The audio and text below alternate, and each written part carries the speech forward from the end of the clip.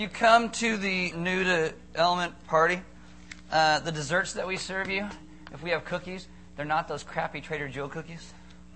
They're like oats and dirt. Okay? Oh, it's called a cookie. That's not called a cookie. That's like called nasty and good for you. We're going to feed you stuff that's not good for you. Unless you like Trader Joe cookies, sorry. Okay, so this morning we're doing this thing. We're handing out popcorn for what we're doing. So if you, hey, we got hecklers. So if you didn't get popcorn, raise your hand. We're giving you popcorn. If you were new last week and you came to first service and you got a piece of paper on your car that said churches are the devil and money is of the devil, it was not from us.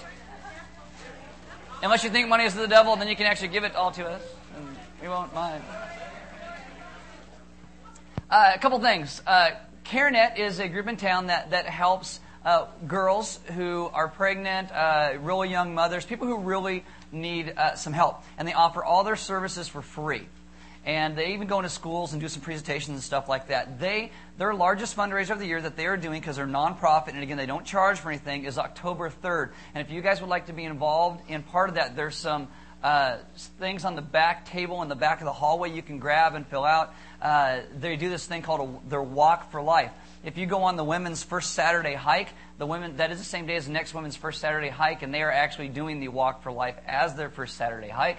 So there you go. Get involved, help them out. They're a great organization. And next week is Super Snack Sunday. Woo!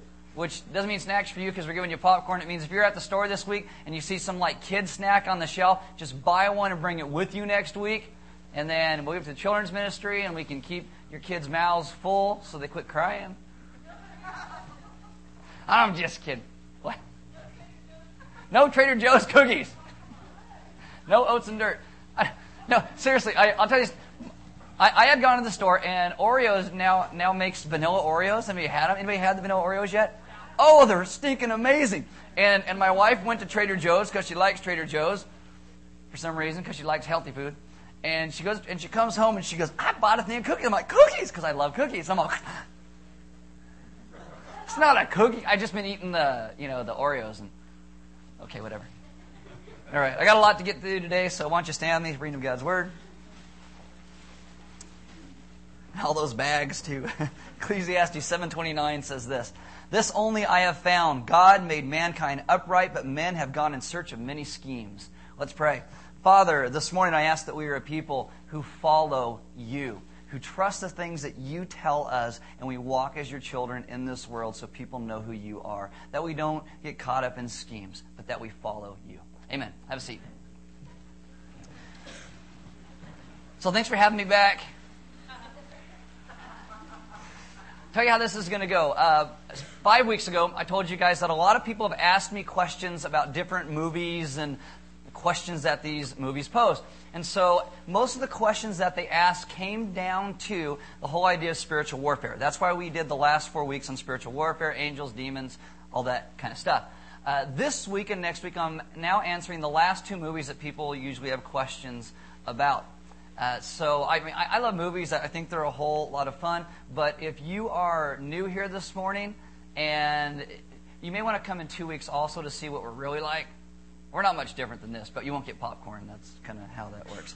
Like I said, I love movies, I love books, but I really hate when people try and put words in Jesus' mouth or the church's mouth for that matter. And I think because a lot of Christians don't know history and their history of who they are, they believe a lot of things that are not true that are perpetrated by movies, television, and books. So as I said, we're going to cover a couple movies in the next 2 weeks, movies that have confused a lot of people, but there are very good answers to questions that have been posed. Really, there are no new questions that have not been asked, and there are great answers. We're going to have a lot of fun, hopefully, unless I really Charlie Brown this, but we'll have a lot of fun. And I do this not to give you ammo to go to some of your nut job conspiracy friends who believe some of this stuff and be like, blast. What it's for you is so that you can rest assured of the faith that you have been received. That has been handed to you and handed to you faithfully, and it is good. So you got your popcorn. We're ready for the movies. That's how it goes. How many of you have read or seen the book or the movie The Da Vinci Code? Okay. How many of you have friends who have seen it or read it? Okay, that's good. We're going to study this because too many people have read the book or seen the movie and they believed it and never checked the facts behind it. Da Vinci Code is a work of fiction, but the author, as well as many other conspiracy people out there, believe that the story may be fiction, but everything in it, all the facts underlying it, are actually true. That's the premise. So we'll start with the movie clip of how the movie actually starts.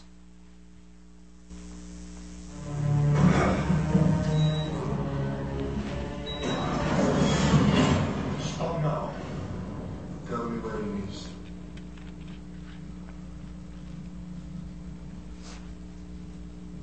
You and your brethren possess what is not rightfully yours. I don't know what you are talking about. Is it a secret you will die for? Please, as you wish. What? Oh.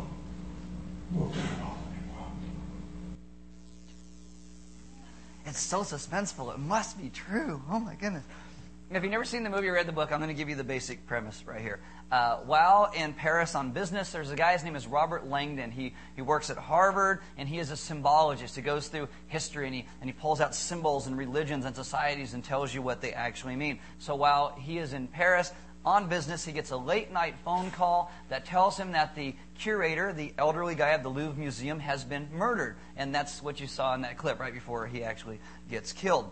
And he's murdered inside the museum. Near the body, there is all this stuff that makes the police think that Robert Langdon is actually the killer. But before they can actually arrest him, there's a girl who is a French police cryptologist. Feels like tongue twisters and everything, I got to say.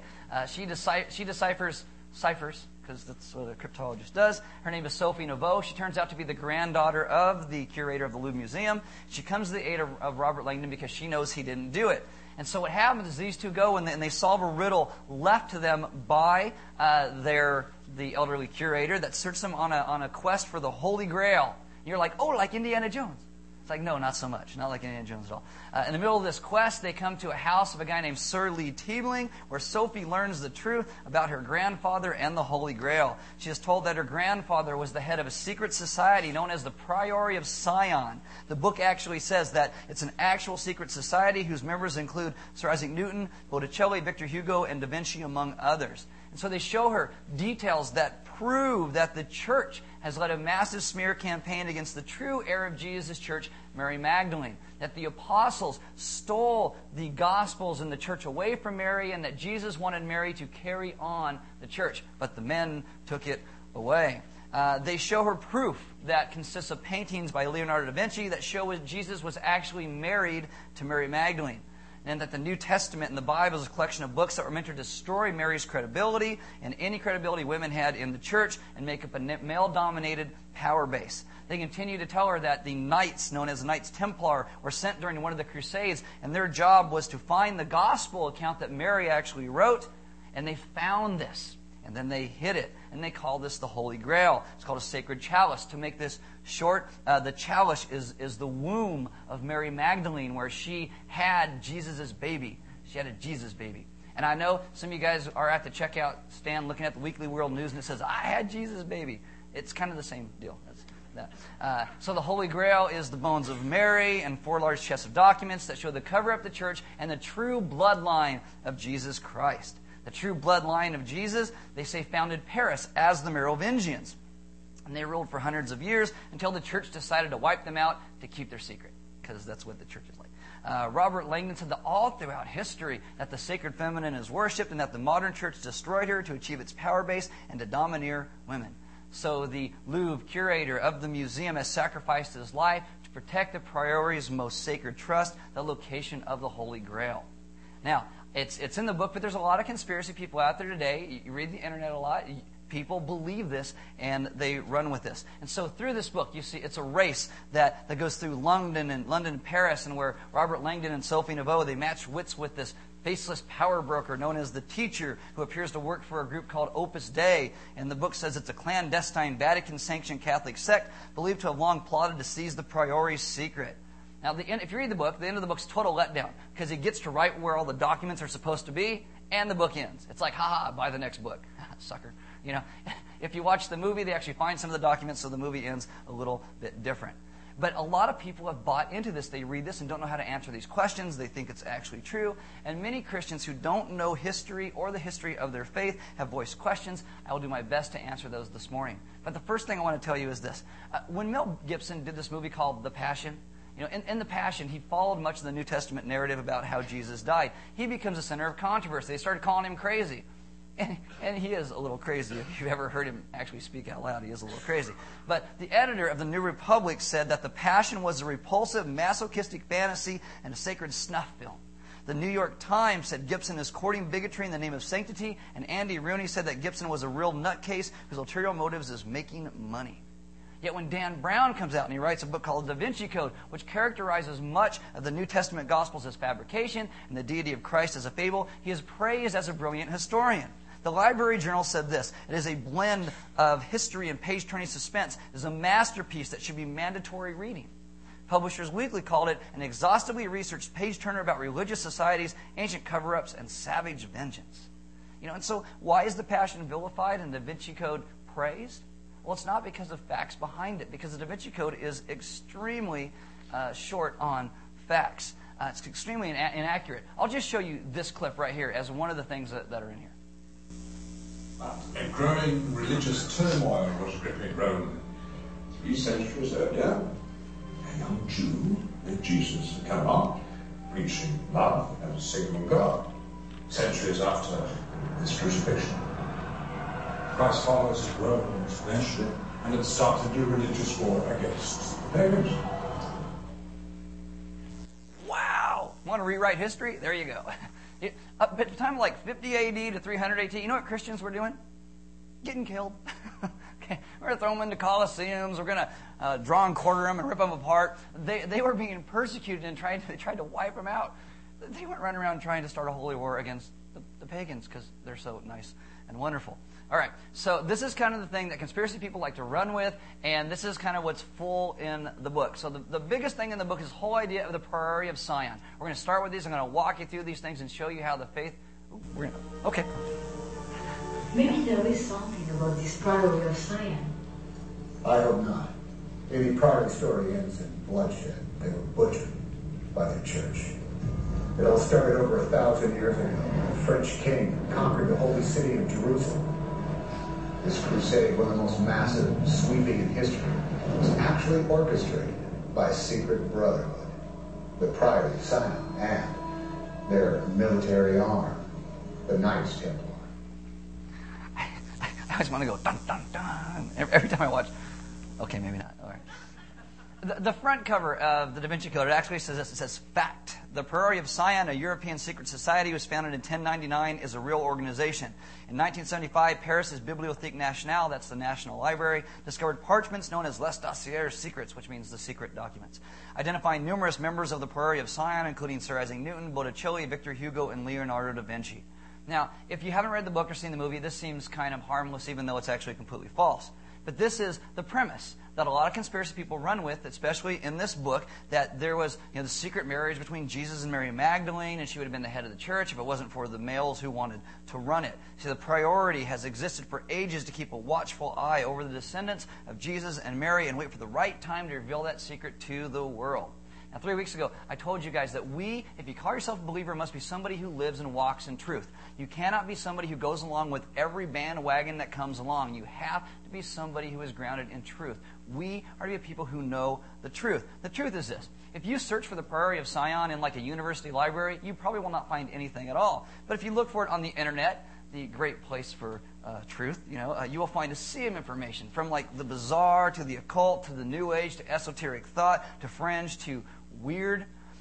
In the novel, the Priory of Sion is proven by this cache of documents that were discovered in the Bibliothèque Nationale in Paris. I will tell you this, those documents, they actually exist.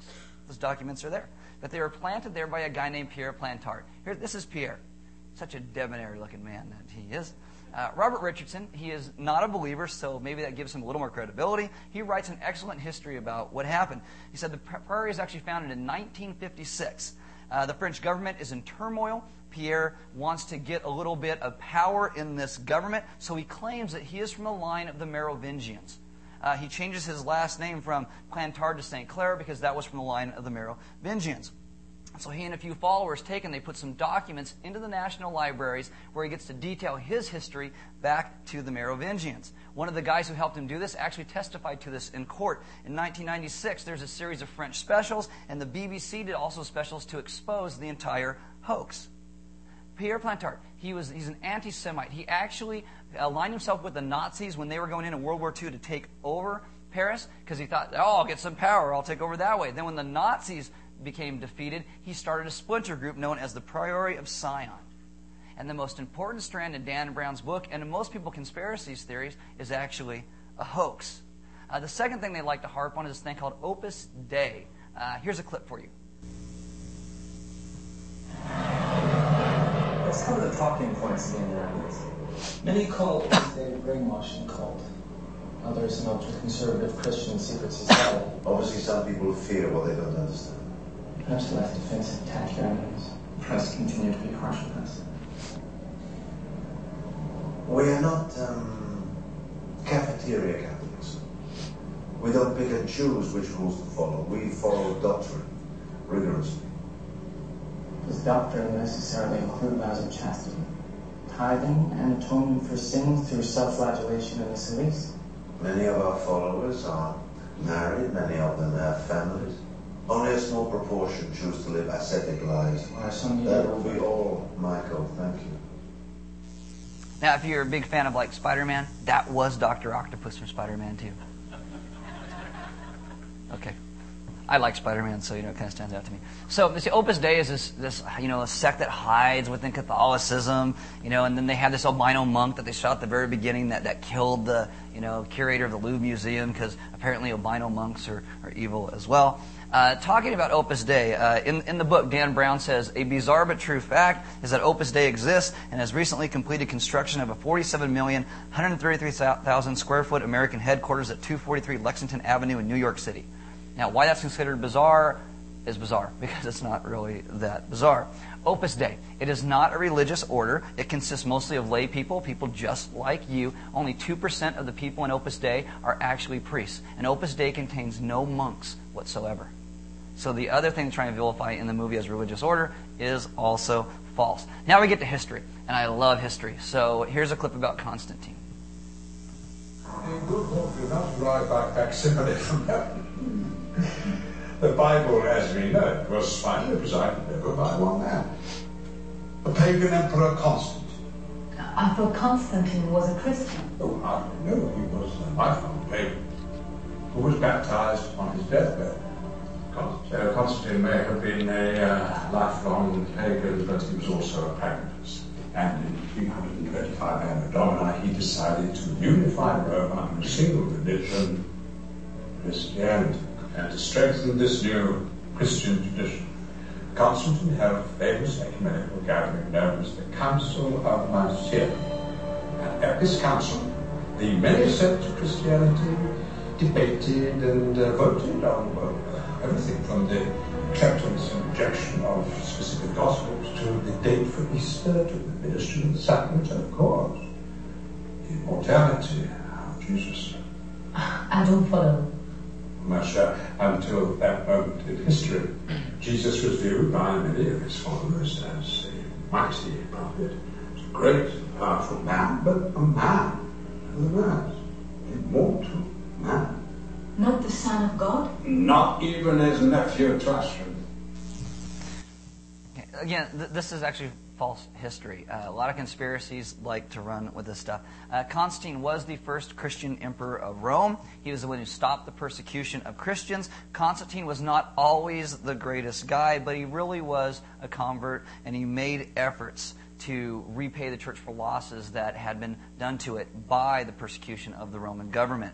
Da Vinci Code makes a very strong push to try and falsely portray who he was. It claims that Constantine put the Bible together his way. It claims that he used Christianity for political gain, that he moved Christian worship from Saturday to Sunday to coincide with the pagan sun god, and they decided Jesus should be made into a god to suit his purposes. Now, Constantine did a whole lot of things, but none of those things at all. Actually, on page 234, it says, Constantine commissioned and financed a new Bible, which omitted the Gospels that spoke of Christ's human traits and embellished the Gospels that made him godlike. That's actually completely false. the canon of Scripture, which you call your Bible, we call it the canon of Scripture, that was actually already in place nearly 200 years before Constantine ever came upon the scene. By Constantine's time, the early church had rejected these things called Gnostic Gospels, which I'll explain in just a minute. And all these Gnostic Gospels that they are talking about, they were written at least 120 years after the resurrection of Christ. At least 120 years, most of them 2 and 3 centuries later. But Dan Brown in the book, and many conspiracy people claim that Christians literally stole Jesus and shrouded his human message in an impenetrable cloak of divinity, using it to expand their own power. Now, what they use to do this is they claim Gnostic Gospels. I'll explain the best I can what Gnostics are because there's a lot of different sects on them, but essentially it comes down to this. The Gnostics were a group that they're very cult-like. They had secret knowledge that you had to get farther and farther into them in order to find out what they really believed. Like a lot of cults today, actually, as well. And what they believed was that knowledge was everything and that the flesh was evil. And so you could do anything you wanted to your body. It didn't really matter because the flesh was evil, but your knowledge was everything. They believed that God is like ultimate knowledge. And so it'd be like the sun. You know, God is like the sun. Then you have these rays that come off the sun that reflect off this and reflect off that and reflect off that. And one of these reflections off that God became Jesus. And he became flesh. And they believed that by becoming flesh, he did something evil. Because flesh was evil. So in most of the Gnostic Gospels, you get a bunch of sayings. You don't really see a human Jesus. What you see is a whole bunch... As a matter of fact, in the Gospel of Thomas, it says that in order for God to save women, he will turn them into men. And if you're a dude, that's not good. Okay? Maybe. Okay, whatever. But I'm telling you, it's not good. Women are good. But these are the kind of things that are in the Gnostic Gospels. In conspiracy theories, they will say, oh, well, the Gnostic Gospels, they have a far more human Jesus than the divine one that's shown in the Gospels of Matthew, Mark, Luke, and John. Again, sounds fine unless you actually read Gnostic Gospels and compare them to the Gospels of Matthew, Mark, Luke, and John. In the Gnostic Gospels, Jesus is rarely recognized as a Jewish carpenter, a teacher, a prophet that dwelt in first century Palestine. He is often described as a phantom-like creature, and he goes around and he lectures about the deficiency of the eons and the mother and the arrogant one and the archons. You're like, oh yeah. No. These are all terms that only the Gnostic elite would understand, hence their Gnostic character in the Gospels. And what they would do is they would write this, and they would take, okay, what apostle do we not have a name on a gospel account? Oh, Philip. We'll put Philip on one. Yeah, the Gospel of Philip. If they're lying about their authorship, they're probably not a good person to read to begin with. Again, and these things are written 120, 200, 300, 400 years after the resurrection of Christ.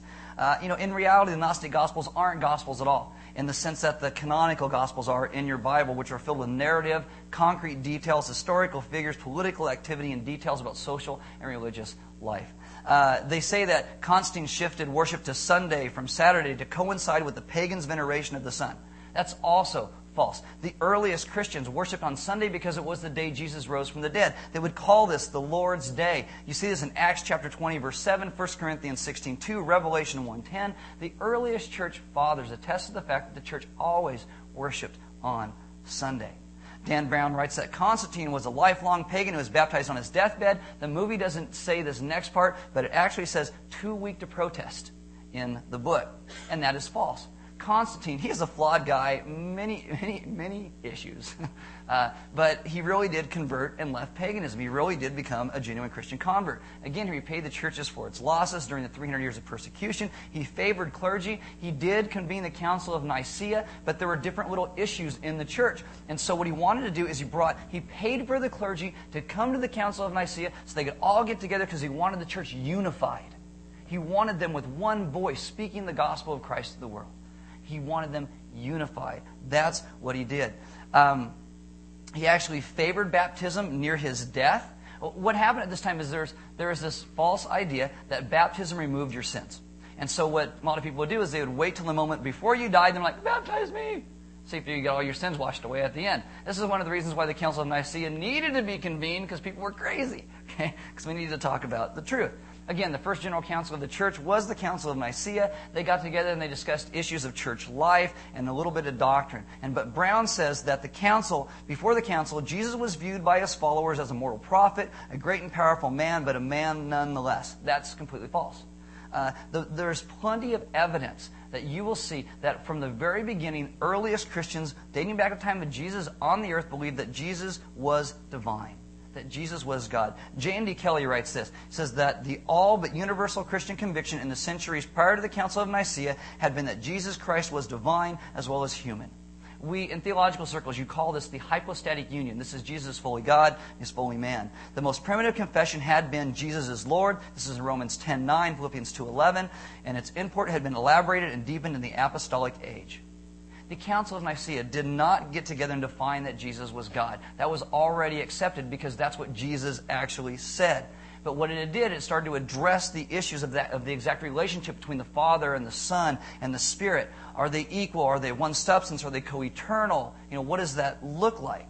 And the council got together, and one of the many things they discussed was specifically addressed this heresy known as Arianism.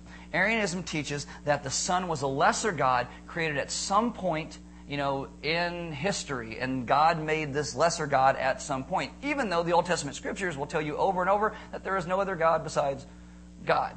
Okay, but just at some point, this is actually what the Jehovah's Witnesses teach today, that Jesus is a lesser God created at some point in history. So this council gets together, and one of the things that they do is they reject this doctrine of Arianism. And if you read the book, and a lot of conspiracy sources will say, oh, it was a relatively close vote. You know what the vote was condemning this heresy? 300-2. Arius and his disciple. 300. It's not a close vote at all. And actually, do you guys know where Jesus was killed? Why the Jews wanted him dead? Blasphemy. Claiming to be God. It's very, very simple. Okay. Here's next. This is about Jesus being married. Now then, what about that figure on the right hand of our Lord, seated in the place of honor? Flowing red hair, folded hands. Who is she? My dear, that's Mary Magdalene. The prostitute? She was no such thing. Smeared by the church in 591 Anno Domini, poor dear. Mary Magdalene was Jesus' wife. Really? I'm sorry, I just laugh sometimes I watch stuff like that. In truth, Jesus never married anybody. There is actually not one hint of historical evidence that Jesus was actually married. You might even sometimes try and find some of this in some of the later Gnostic Gospels that get really weird, but you don't. But really not to be confused with Pax. The Da Vinci Code's idea says, well, Jewish men were meant to be married and rabbis had to get married. And this plays a big role in the book, obviously, because Jesus has a secret bloodline. Exceptions for rabbis were always given in terms of celibacy. There's even a whole subclass of Jews known as the Essenes who were all celibate. There are Jewish prophets like Jeremiah and John the Baptist who were celibate. And yet Jesus is always connected to these guys. But you hear over and over again by books like this and conspiracy theories that Jesus and Mary had a child and she fled to France and they had this daughter's name was Sarah who gave birth to the Merovingians who founded Paris. Blah, blah, blah, blah, blah. Seriously, that was the point that Jesus came, died, and rose from the dead to found Paris. We're going to make you nasty food and give you some fries. Was that the point of Jesus? No, that's not the point. And seriously, anybody who's schooled in history knows that Paris was not founded by the Merovingians. Paris was a Gallic village that was turned into a city by the Romans. It's God, get your facts straight. None of these versions of Christ's life come about in any documents before the 9th century. But Brown says, well, I have evidence. I got to look at this stuff. And there's a 3rd century document known as the Gospel of Philip, where Jesus supposedly kisses Mary, his companion. And Brown says, oh, the word companion means spouse in Aramaic. The problem with that is the Gospel of Philip is written in Greek. It's not written in Aramaic. All right? It's like this. I'll get to that in a second. John, I'll get to that in a second. It's like this. If we sing songs in English, we say God or the Lord. And you would take these songs down to Mexico and they translate them into Spanish. Sometimes they will translate God or the Lord as El Señor. Okay? And so they sing songs to worship God. Now, if you would take that and bring it back into English, you would say, oh, the man. Oh, the man, oh, the man. However that would go. And you'd be like, they're worshiping a man. No, they're not worshiping a man. But it's a different language and has different connotations. It's written in Greek, not in Aramaic. It means companion. It does not mean spouse. It's crazy how these things go. This is the actual quote out of the Gospel of Philip. Now you can put it up. There we go. And the companion of the Savior is Mary Magdalene. Christ loved her more than all the other disciples and used to kiss her often on her mouth. Again, this is a 3rd century document, but can't think Western culture either because of what happens next. The rest of the disciples were offended about it and expressed disapproval. They said to him, "Why do you love her more than all of us? Aren't you going to kiss us too, Jesus?" It'd be like the creepy gospel, oh my goodness. Now, just say for sake of argument that, this was an eyewitness account of what happened. The proof that they were married would break down in the sheer fact that they were mad about it. The disciples, if he's his wife, why would they be mad if he kissed her? Oh, yes, see?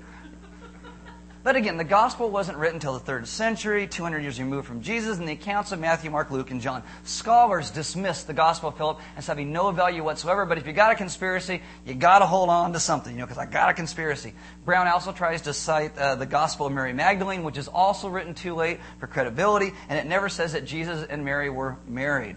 And yet Dan Brown in the book says, "I shan't bore you with the countless references to Jesus and the Magdalene's union." Well, you can count them, too. And none of them actually say that they were married. And why is there no evidence? Da Vinci Code would claim conspiracy, but really there's no evidence because it didn't happen. We don't have any evidence that Jesus was married, but we have plenty that he was not.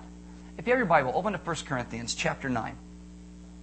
In 1 Corinthians chapter 9, verse 5, Paul is writing this thing. Now, Paul's writings are the earliest writings that we have. Actually, in 1 Corinthians 15, there's a little hymn that Paul writes, and that comes from the 3rd to 5th century, or 3rd to 5th year after the resurrection of Christ. Very early writings in what Paul does. And so we believe that Paul is therefore the most credible. And so in 1 Corinthians chapter 9, verse 5, Paul defends his right to have a wife.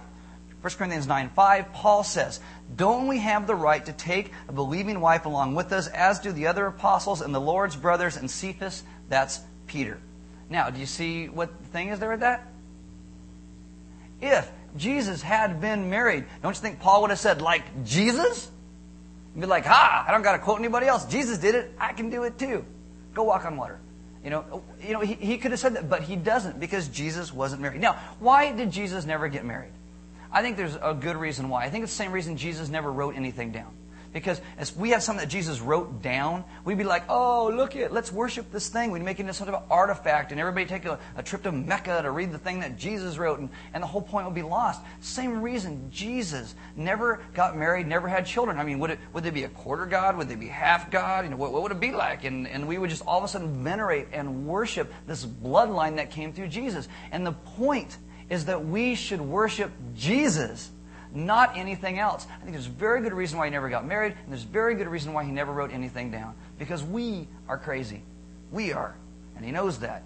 Okay, this is the whole thing about the Knights of Templar.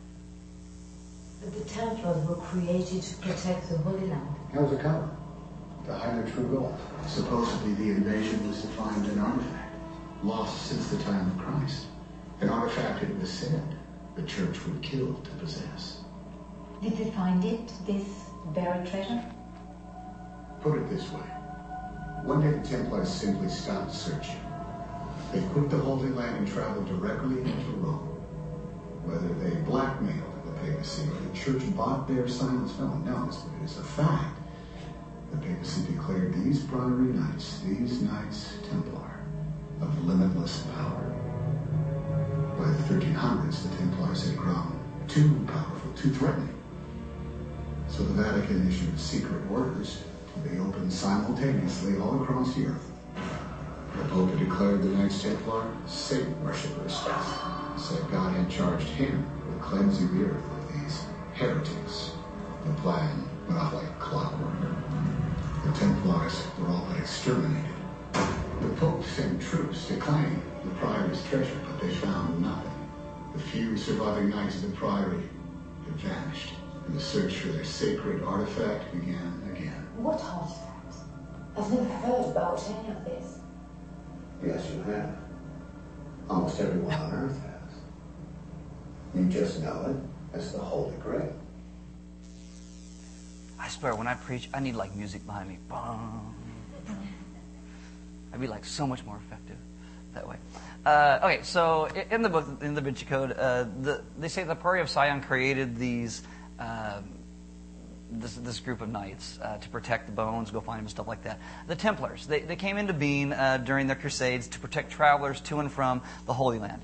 The knights were founded in 1118 A.D. They should have become obsolete when the last Crusader fortress fell in Acre in 1291, but by then they were so good at their job that they had amassed great wealth, and they metamorphosed themselves into a medieval banking institution.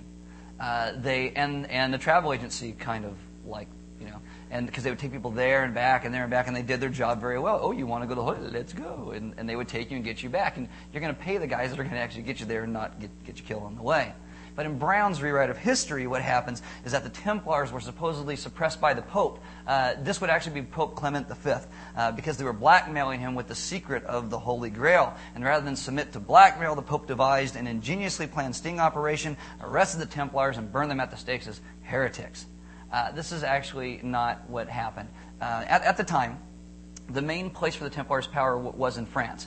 And in France, King Philip IV, who you call King Philip the Fair, if you ever Google him on the internet, it's kind of funny because he's not very fair. But anyway, King Philip the Fair of France, he wanted the Templars' wealth and power because they were in France. And so he forced the Pope, Clement V, who was a weak pope, to suppress their order. And so the Pope does write these orders, and then it was the French king and not the Pope who arrested them and burned them. That is the truth of history. Lastly, there's a big thing about the Last Supper picture, and that's what we're going to talk about because everybody has questions about this. Brown says that Leonardo da Vinci is like a prankster and a genius who is widely believed to have hidden secret messages within much of his artwork. If you read art historians, and nobody agrees with that sentiment. I don't know who he got that from, but there you go. So this is the biggest deal in the movie. This is the clip about the Last Supper. Just to recognize the Last Supper, the great fresco by Leonardo da Vinci. And Mademoiselle, where is Jesus sitting? In the middle. Good. He and his disciples are breaking bread. And what drink? Wine? He drank wine? One fine question. How many wine glasses are on the table? One? The Holy Grail? Open your eyes. And a single cup. No chalice. Well, that's a bit strange, isn't it? Considering both the Bible and standard rare legend celebrate this moment as the definitive arrival of the Holy Grail. This is the original icon for male. Now, I should imagine the female symbol is its exact opposite. This is called the chalice. And the chalice resembles a cup or vessel, or more importantly, the shape of a woman's womb. And in this case, a woman who carried a secret so powerful that if revealed, it would devastate the very foundations of Christianity. Now then, what about that figure on the right hand of our Lord, seated in the place of honor? Flowing red hair, folded hands. Who is she? And here that's Mary Magdalene. Mary Magdalene was Jesus' wife. Notice how Jesus and Mary are clothed. Mirror images of each other. Oh my goodness, could this be true? Dun, dun. I love it how he goes, the Bible's definitive moment? It's like, seriously, that's not in the Bible. It's like, I love people when they don't read the Bible, quote the Bible, because they just sound crazy. This is a picture of the Last Supper. This is pre-restoration. And so they would say, the Last Supper depicts Mary Magdalene at the right-hand side of Jesus. The great secret for all who had eyes to see. The Last Supper practically shouts at the viewer that Jesus and the Magdalene were a pair. Now, does anybody know who's actually sitting at the right hand of Jesus right there? John, the Apostle John. Okay, that's John. Now, admittedly, he does look very feminine, right? You can say it. It's okay. Yes, he does look very feminine, and that's okay. Most Renaissance painters, what they did when they wanted to picture somebody as a young man who had not come into their manhood, they'd be without a beard and they would look very feminine because they had not entered their manhood. Leonardo da Vinci paints a painting of John the Baptist before he starts his ministry. This is a picture of him. See? It's like new lead singer Winger right there. He paints a picture of Jesus before he starts his ministry. Very feminine looking. Here's some pictures from different Renaissance painters of John the Baptist and Jesus. That's Jesus and that's John in his lap. Looks like a girl, right? No beard, very feminine because he had not entered his manhood. Here's another one. What's going on, guys? Okay, here's another one. These are all pictures of the Apostle John from Renaissance painters.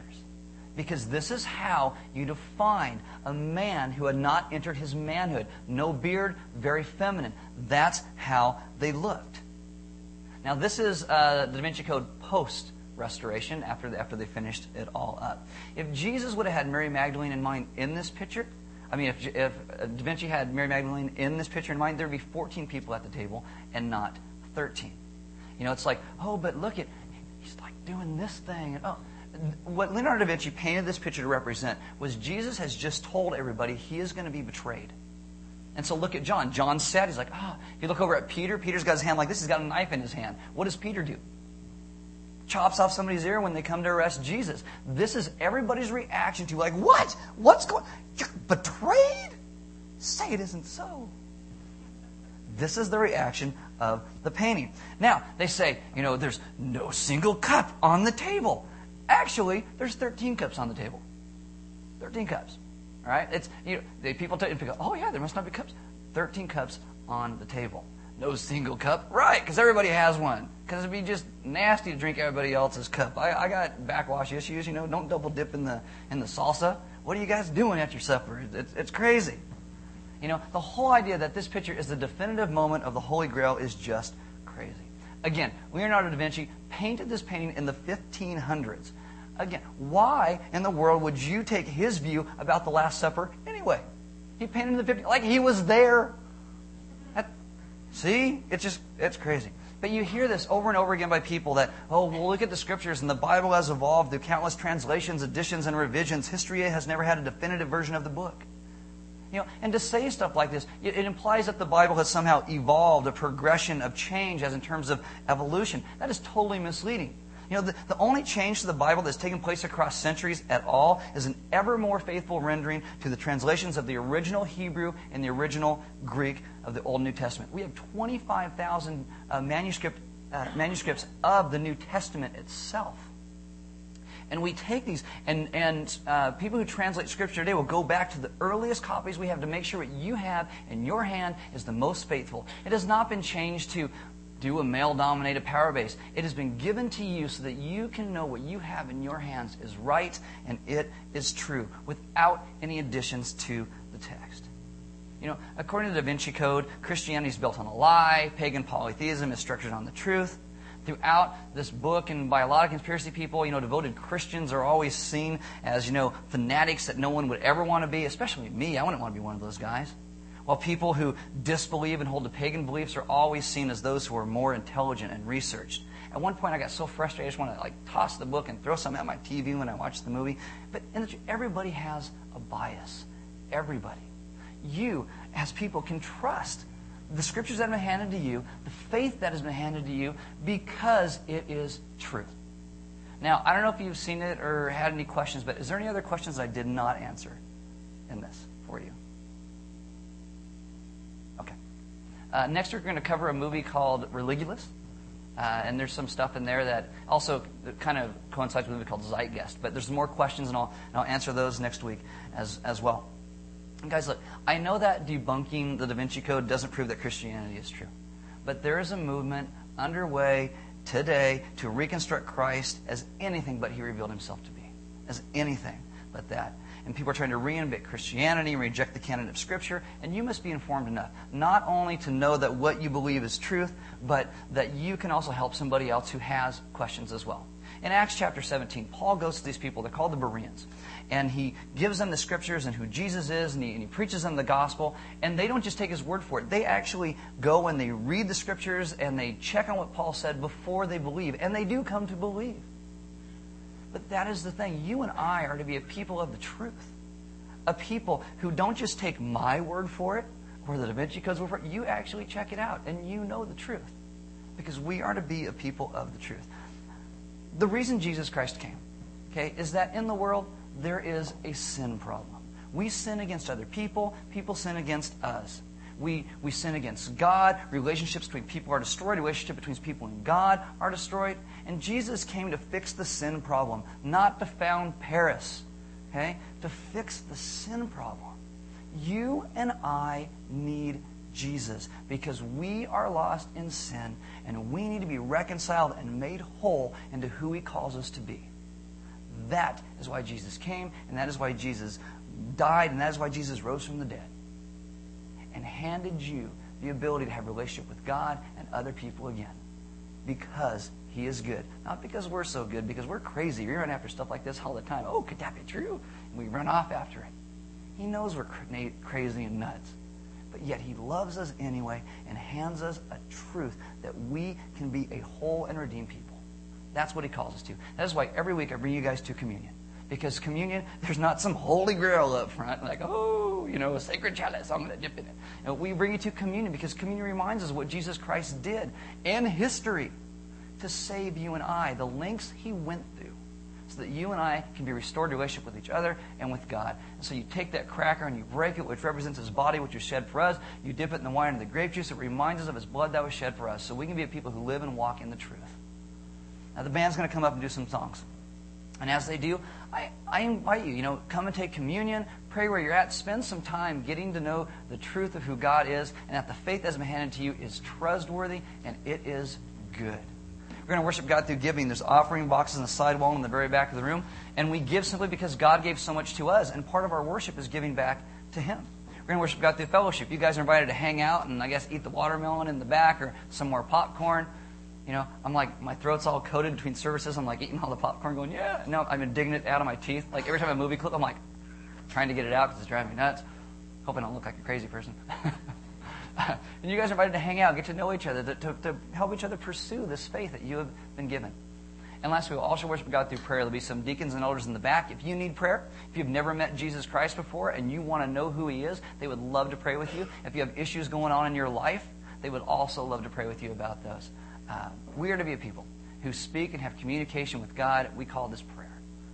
We worship God through these myriad of ways, and He calls you to be a person who worships and trusts what He has handed to you as good and true faith. Let's pray. Father, this morning, I do ask that we as a people would understand more and more the truth that You have given to us. That we could be a people who honor You and who love You and live as Your children. That when these things come up that maybe sometimes we don't have the answer to, that we can trust that there is an answer. That as we search and run after maybe something that somebody said that we don't understand, that we would always come back to You. Because You are the truth. You're the way. You're the life. You are the answer. And I ask that we, as Your children, would be those who rest and trust in our Father's arms. And we would live and walk for You. And God, that people would be drawn to who You are by our lives. Not so much our arguments of disproving the Da Vinci Code or crazy conspiracy theories, but because we live in such a way that the world knows what Your children live and look like. That they know You must be real and redeem people's lives because of how You have redeemed our lives. Have us be Your kids who walk in Your truth. And that we could learn to be still and not run after all this crazy stuff, but trust that You are God and that You are good. Amen.